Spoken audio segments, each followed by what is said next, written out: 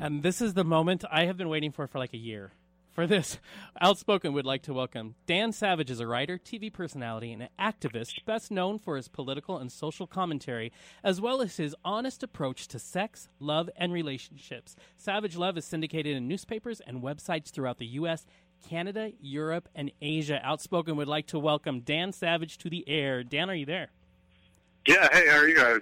We Hello, are hello. wonderful. I feel like I've been waiting for this moment for probably since I was 20. Yeah. Which Oh, my. was like a year ago. Yeah. God, Totally. with that build-up, I hope I don't disappoint. I don't think Oh, it's possible yeah. for you. We've listened to your Doubtfully. interviews. Yeah, you don't disappoint. You definitely cause controversy at times. Dan, we want to start really quick by, first of all, thank you for coming to a show. You know, in Eastern Washington, we tend to be a little more conservative on this side of the state. A lot more. A lot more. You have been outspoken, for lack of a better word, from as far back as I can remember. Like I said, from when I first came out, you have this history of not being afraid or apologetic to say just what's on your mind. Has that always been how you were? Yeah, I think, unfortunately, for my parents, that was the case. My mom she was raised never to, the children were seen and not heard. And, she wanted her children to be different, and so she encouraged us to have and share our opinions from a really early age, which sounded like a great theory when we had the opinions of toddlers or second graders. When we got to be middle schoolers and high schoolers, then there was hell to pay. Right, and then parents get their payback. Yeah, it backfires. Yeah. Oh, yeah. So one of your biggest, most well-known projects is the It Gets Better project, the campaign. Talk to us a little bit about the It Gets Better. Talk to us about how it came through. What was the process of launching that whole idea? Well, there was a suicide in Greensburg, Indiana, a kid named Billy Lucas that I read about in September of 2010. And then that fall, there was about 12 or I think 16 other suicides of mostly young teenage gay boys. Mm-hmm. But just it was the suicide of Billy Lucas that really inspired Terry and I to start the It Gets Better project. The feeling reading about Billy Lucas that you got as an adult out gay person was, I wish I could have spoken to that kid for 5 minutes. Right. Young queer kids whose families are perhaps bullying them, who've been bullied by their peers, don't have what kids who are bullied for other reasons have. A kid is bullied because of his race or her faith or his class, goes home to parents and family members of the same race, same class, same faith, who they can turn to for support and who have advice about, strategies and what they did to get through that crap. And queer kids almost invariably go home to entirely straight families and sometimes tragically to families that are also bullying them, as we saw with Leela Elkhorn in Ohio. Yeah.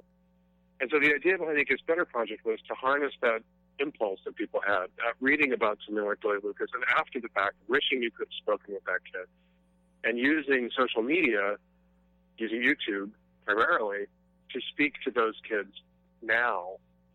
And really to make, some people look at the It Gets Better project and think it's this safe, touchy-feely, up with people kind of thing. It must be safe if the president made one.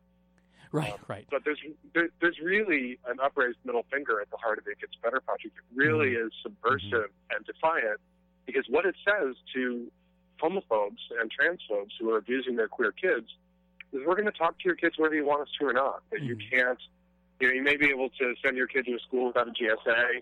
You may be able to drag your kid off to see some awful Christian conversion therapist in states where that's still legal. Right. But you can't stop us anymore from reaching out to whatever means we have at our disposal, these new means we have at our disposal, to bring the queer youth support group to that kid who's growing up in a place like Greensburg where there isn't a queer youth support group, for his parents who would never allow him or her to attend the queer youth support group. And, one of the things I think is important that I think was brought out even more to the forefront because of the It Gets Better project is, Sergey, my co-host here, a year ago, he wasn't a co-host, but his story came to us about, being this young, and I'm sorry to speak for you. Oh, no, go for it, yeah. To this young gay kid from a very traditional conservative Russian family. And what we wanted to get his word out was because what we're learning every day is that it's not over yet. We've come a long way in this society, Yes. Yep. but people like Sergei's story or Leela Alcorn's story is that there are still kids that need our support. And I think that's something that a lot of people needed to start seeing. That's one of the things that's been really difficult. Or, we've had to walk a delicate line on the project talking about, because we don't want to pathologize all queer kids. Not all queer kids are bullied. Not all queer kids are suicidal. Not all queer kids who are being bullied are suicidal. Right, yeah. We don't want to put it out there that all queer kids are, just on the verge. And it really is a kind of the best of times, worst of times for queer kids. If you're queer and you're 15 years old right now and you're out to your parents and they love and support you, you've got some friends at school who've got your back, there's a GSA at your school, there's an anti-bullying program, that doesn't mean everyone you encounter is going to celebrate, but there's never been a better time, really, to be a queer kid, or that queer kid, than right now. Right. But if you're a queer kid and your family is very conservative and they are bullying you and they're sending you to a place, a school where you are bullied, without a GSA, without anti-bullying programs, in a way, there's never been a worse time to be a queer kid. Right. Because, as David Sedaris wrote in the It Gets Better book, he benefited from ignorance when he was a little weird queer kid 40 years ago, 50 years ago, because nobody knew what a gay person was. Right. Because people were so ignorant of the existence of LGBT people that they didn't look at the little queer kid at school or little weird kid and think queer. They just thought odd. Yes. And now, because of the success of people coming out and how much more knowledge there is out there in the culture about us and our existence, like, kids know that we're there and they're scrutinizing their peers to see who's queer, and then that can have tremendous social costs and emotional costs for that queer kid who's not out yet or ready to come out yet or is in a really hostile environment. Yeah, absolutely. Well, and for a lot of our leaders, religious and political leaders, to say atrocious things against the LGBT community, and we see this predominantly over in Russia with Putin and the anti-LGBT propaganda laws, the driving laws that come out. That's just crazy. So how do you feel? I mean, we probably know what you feel about with Russia, but talk to us a little bit about what's going on in Russia and what you think we do about that, how we combat that. Well, what I think is going on in Russia and Nigeria and Uganda, and Malawi, is this effort by these countries that are, by most metrics, failing their citizens to assert their moral superiority over the West by saying, well, look, here we're not letting queer people get married. We're marginalizing them. We're standing up for morality and decency in the decadent West. And it's just this kind of scapegoating persecution to distract their citizens from their government's own failure. It's transparent what's going on. I think that creates a certain responsibility for those of us in the West, where we've seen these remarkable strides for LGBT civil equality, to recognize that the backlash that we fear coming here is actually over there. And that queer people in Russia and Uganda and Nigeria are paying a price for the success of our success, the successes of our movement here, not the final success of our movement, because we're not done yet. We have a lot yet to do. And we have a certain responsibility to speak up for people who can't speak up for themselves. And I think you've seen that. You see a lot of big bloggers in the United States who constantly writing about what's going on in Russia, what's going on in Africa. And I think that's very heartening. And it's distressing. And I've been active in that movement too, with some other folks in New York and San Francisco. I helped launch the vodka boycott, which, love it or hate it, it got the issue onto the front pages of newspapers all over the country, and got people talking about it. Terry and I, with a friend here, Matt, organized the largest demonstration at a Russian embassy or consulate in the United States in July that forced, that became big news in Russia. And you hear from Russian queer activists like Masha Gessen that every time we do something like that here, and there's a news story about it over there, it really does give them hope over there to keep fighting. But it's going to be a long-ass fight. It mirrors the treatment of Russian Jews during the communist era. Exactly. Where they were sort of taken hostage and bashed because that freaked out and angered and annoyed the West. Exactly. Now, you've built your career on just being who you are, and being in the media and being loud. Does it ever shock you now because you're asked by, CNN or us to get a response on Russia, which is, not necessarily just an LGBT issue? Does it ever shock you that people look to you for commentary on what's going on in the world just at large? It does, actually. I primarily am an advice columnist, which is kind of a goofy kind of genre writing that doesn't come with a lot of respectability attached. I think, that cable networks and newspapers come to me often for comment speaks to, I think, the timidity and of a lot of the quote-unquote official spokespersons for the queer movement who work with big organizations, who are often so terrified of putting their foot wrong or saying something in emphatic terms, because they come up through a PC hand-wringing, PC hand-wringing environment where you don't ever say exactly what you mean, that everything has to be filtered and processed until it's cheese whiz. Yeah, exactly. And you don't want people like that. You can be your spokesperson, or those kind of quotes are, I think, very interesting, or compelling. And so, in some ways, I get sucked into a vacuum because there's so much, PC malmouthing in queerland that it creates a lot of people who are very self-conscious about opening their mouths, and then I get sucked into that vacuum, and then people say, "Who appointed him the spokesperson?" It's like nobody did, and I only speak for myself as a queer person, but an observant one. And it sometimes is a problem. And I also use the tool of humor, the weapon of humor. Yeah, the weapon, right? Exactly. We're right there with you. The Rick Santorum campaign that my readers and I did, and that's a great thing, and I think that's really empowering. And when you're a tiny, vulnerable minority who makes the most study of the majority, you tend to have a sense of humor about what's being done to you, and it makes you more appealing. And I think one of the reasons I get asked off for comments is I can be serious and funny at the same time, and I can help eliminate an issue by making someone laugh and then think. Exactly. Right. Well, because humor is both a weapon and a shield. It can be a great defense strategy, for those minorities. And it's a very stealth way of getting your point across. Oh, yeah. It gets in there before they realize, I maybe shouldn't be laughing at that. And I need to tell you, when we announced that you would be on the show, one of our listeners commented and said, I always loved what he did for Santorum. Yeah. I like that the reader said did for Santorum. Yeah, exactly. To him. Yeah. Which I thought was awesome. Really getting his name out there in ways he didn't expect, right? Yeah. So on this show, we have been talking. We actually are doing kind of a series on PrEP. We're talking a little bit about that. We're doing a little panel on it too. So we know you have obviously opinions. So what are your opinions on PrEP? I mean, there are a lot of controversies out there. Truvada whore, PrEP whore, but there's also the positive sides to it.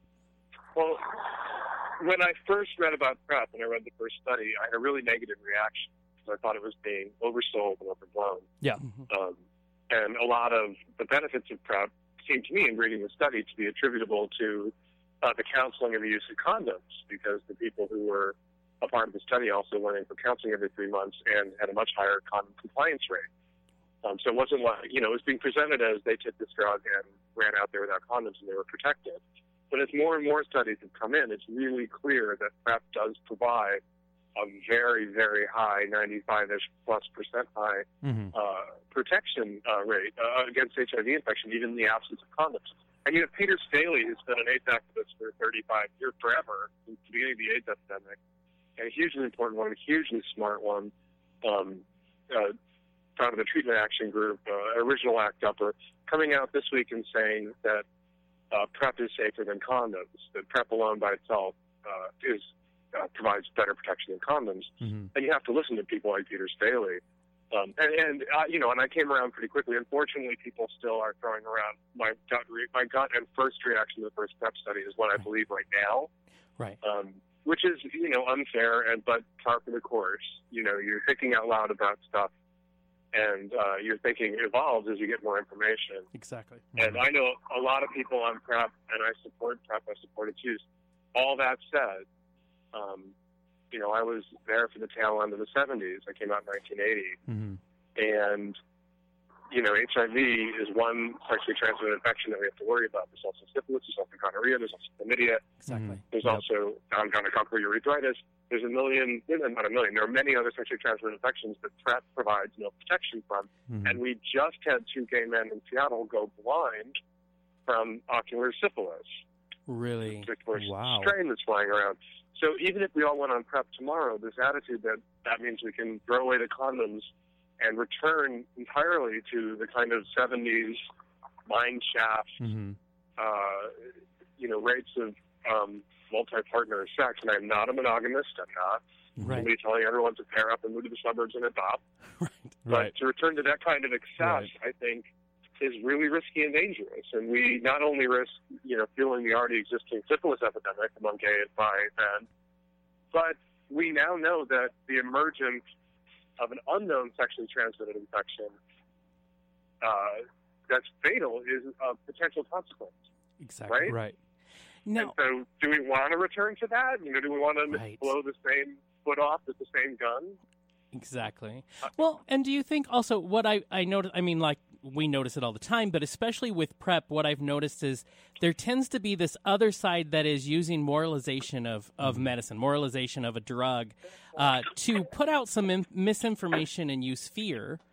Do you think that's also why we don't always get the correct information, especially, there are more conservative communities, as the eastern side of the state tends to be. There's only one doctor in Spokane right now that is willing to even prescribe it. Do you think it's this part of this moralization movement, really, of medicine, of public, works? Yeah, that's always a problem. It's always going to be a problem with us.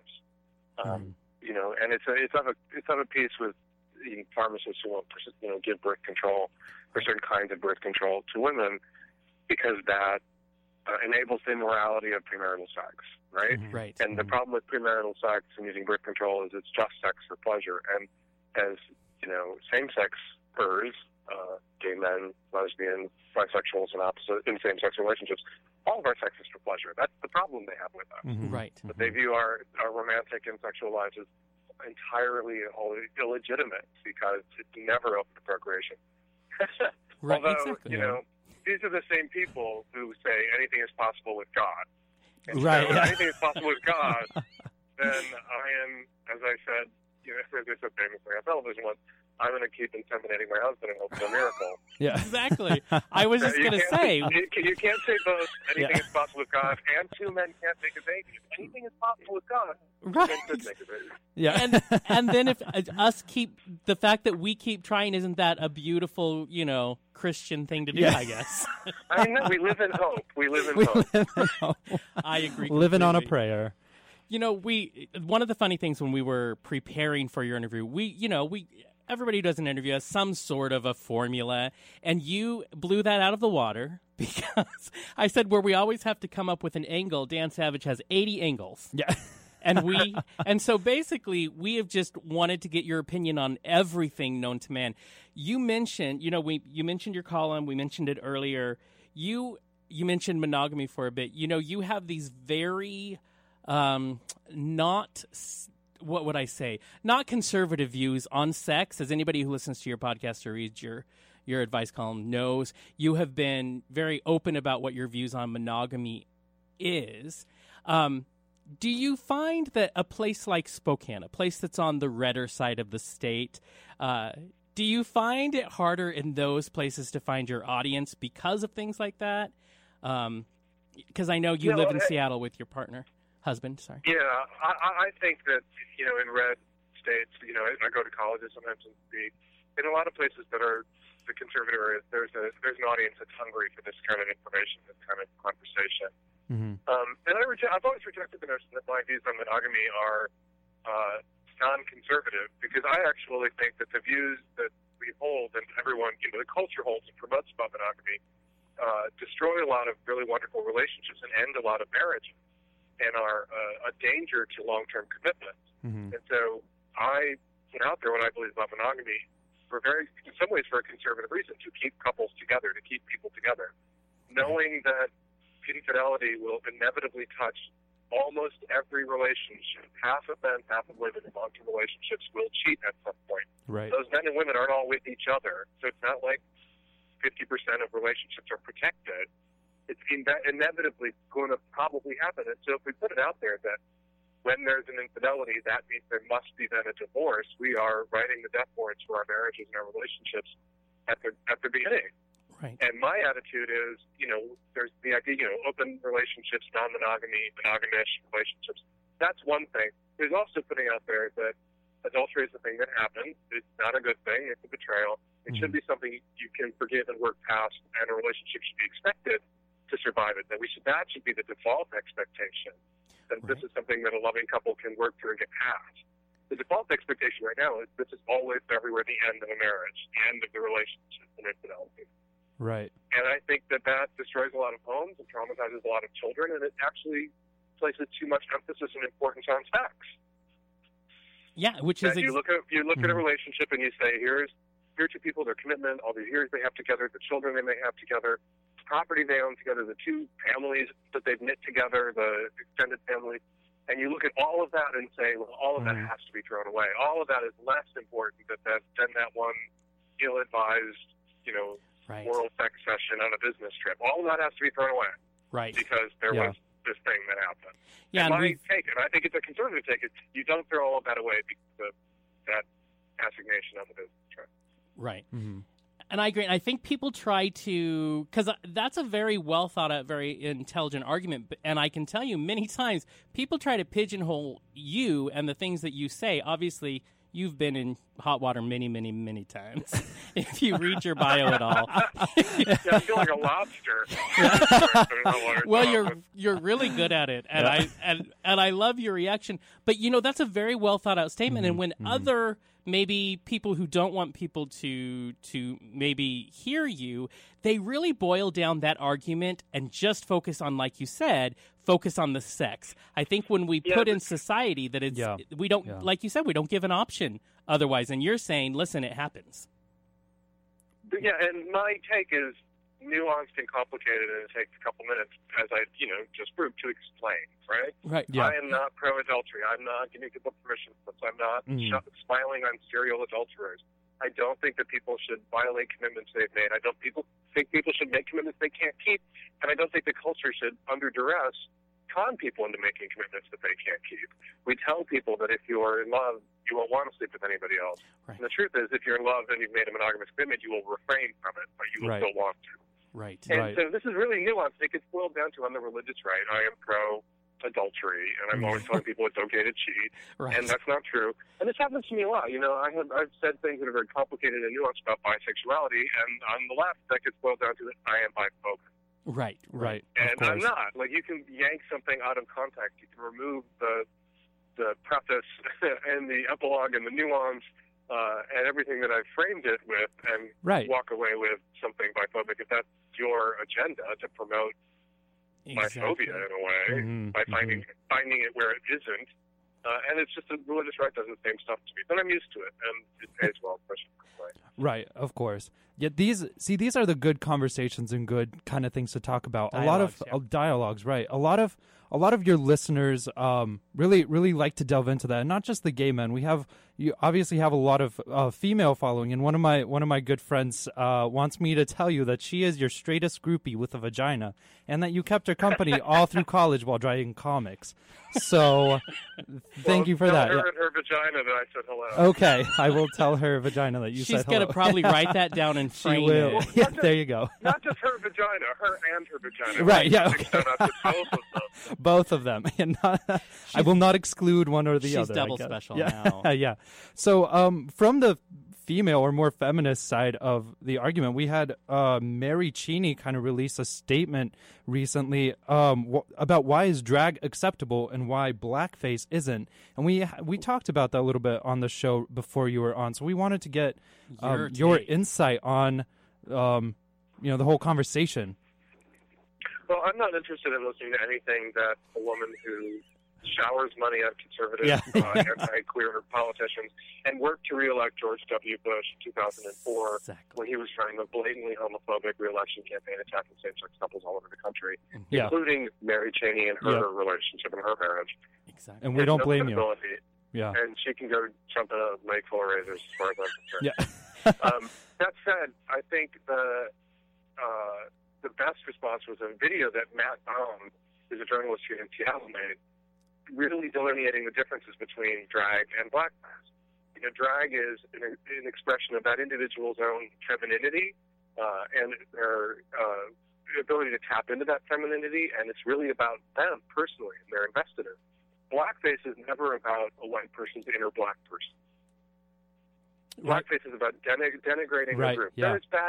There's definitely bad drag out there. You sometimes see drag that is rooted in misogynistic jokes. You see comedians making misogynistic jokes who aren't doing drag. You see shitty comedians tapping into that cultural misogyny. That's not inherent in drag, because you see a lot of drag that is in no way. You watch RuPaul herself. There's nothing misogynistic about RuPaul's persona, her character, her jokes, her drag. Can you find a misogynistic drag queen? Yeah, you can also find misogynistic politicians. Yes. So, and Mary Cheney is fine with that. Mary Cheney has no problem writing checks to politicians who don't think that Mary Cheney should be able to decide what happens to her vagina, whether it's get an abortion, use birth control, or marry a lady. Right. And so Mary Cheney, as you know, I don't want to swear, but Mary Cheney can go blank herself as far as I'm concerned. And she's in no position to lecture other queer people about who they are, what they do, what they think, or their politics. Of course, yeah. Now, I have to say, first of all, thank you so much for taking time on a Sunday morning. We've got beautiful sunshine. Hopefully you guys do over there as well. And I have to say one thing before we let you go. This has kind of been a smorgasbord of what does Dan Savage think about everything. Yeah. Because we are always opinionated over here. So we've been very curious to have you on. And I just need to say, this is my way too cheesy personal moment, that since I was 20 years old, I came out in a family. My dad was a Baptist minister. I remember reading your book, The Kid, and then starting to read about you. And I remember thinking, there's this man who is not ashamed of who he is, no matter what his opinion is, and he's going to unapologetically just be who he is authentically. And for a young preacher's kid just coming out, family disowned him in the beginning. I'm sorry. And, we're good now, so, we made it after a while. But I have to tell you, it does get better, as somebody once said, right? It does. I've heard someone say it does get better. I need to just say, for all of those kids out there, you have always been a voice to give us some strength to be as outspoken as we are. And my dream for this show happened back in my 20s, and it may have taken, almost 20 years to get it, but it is because of people like you who have been out there not ashamed to just put it out as it is. So for all the trouble you get in, Outspoken's behind you 100%. Well, thank you very much. I'd be happy to come on again sometime and chat. I'm glad that your parents came around. I often get letters from people whose parents are freaking out and rejecting them, saying, it doesn't get better, this is what happened. And unfortunately, sometimes you have to wait it out. You have to be strong and stand tough. Exactly. And love them when they can't love you, and get them through it. But my dad came around, your Baptist dad came around. It happens. It happens all the time. Exactly. Oh, yeah. And if we hang on, and part of that struggle we all go through is part of what makes us the people we are now. As hard as that was, I wouldn't trade who the person I am today for anything. So, Dan, you are wonderful, and we definitely are going to want to have you on again, because obviously we have so many things to get your opinions so many. on. And you're a little bit outspoken. Thank you so much.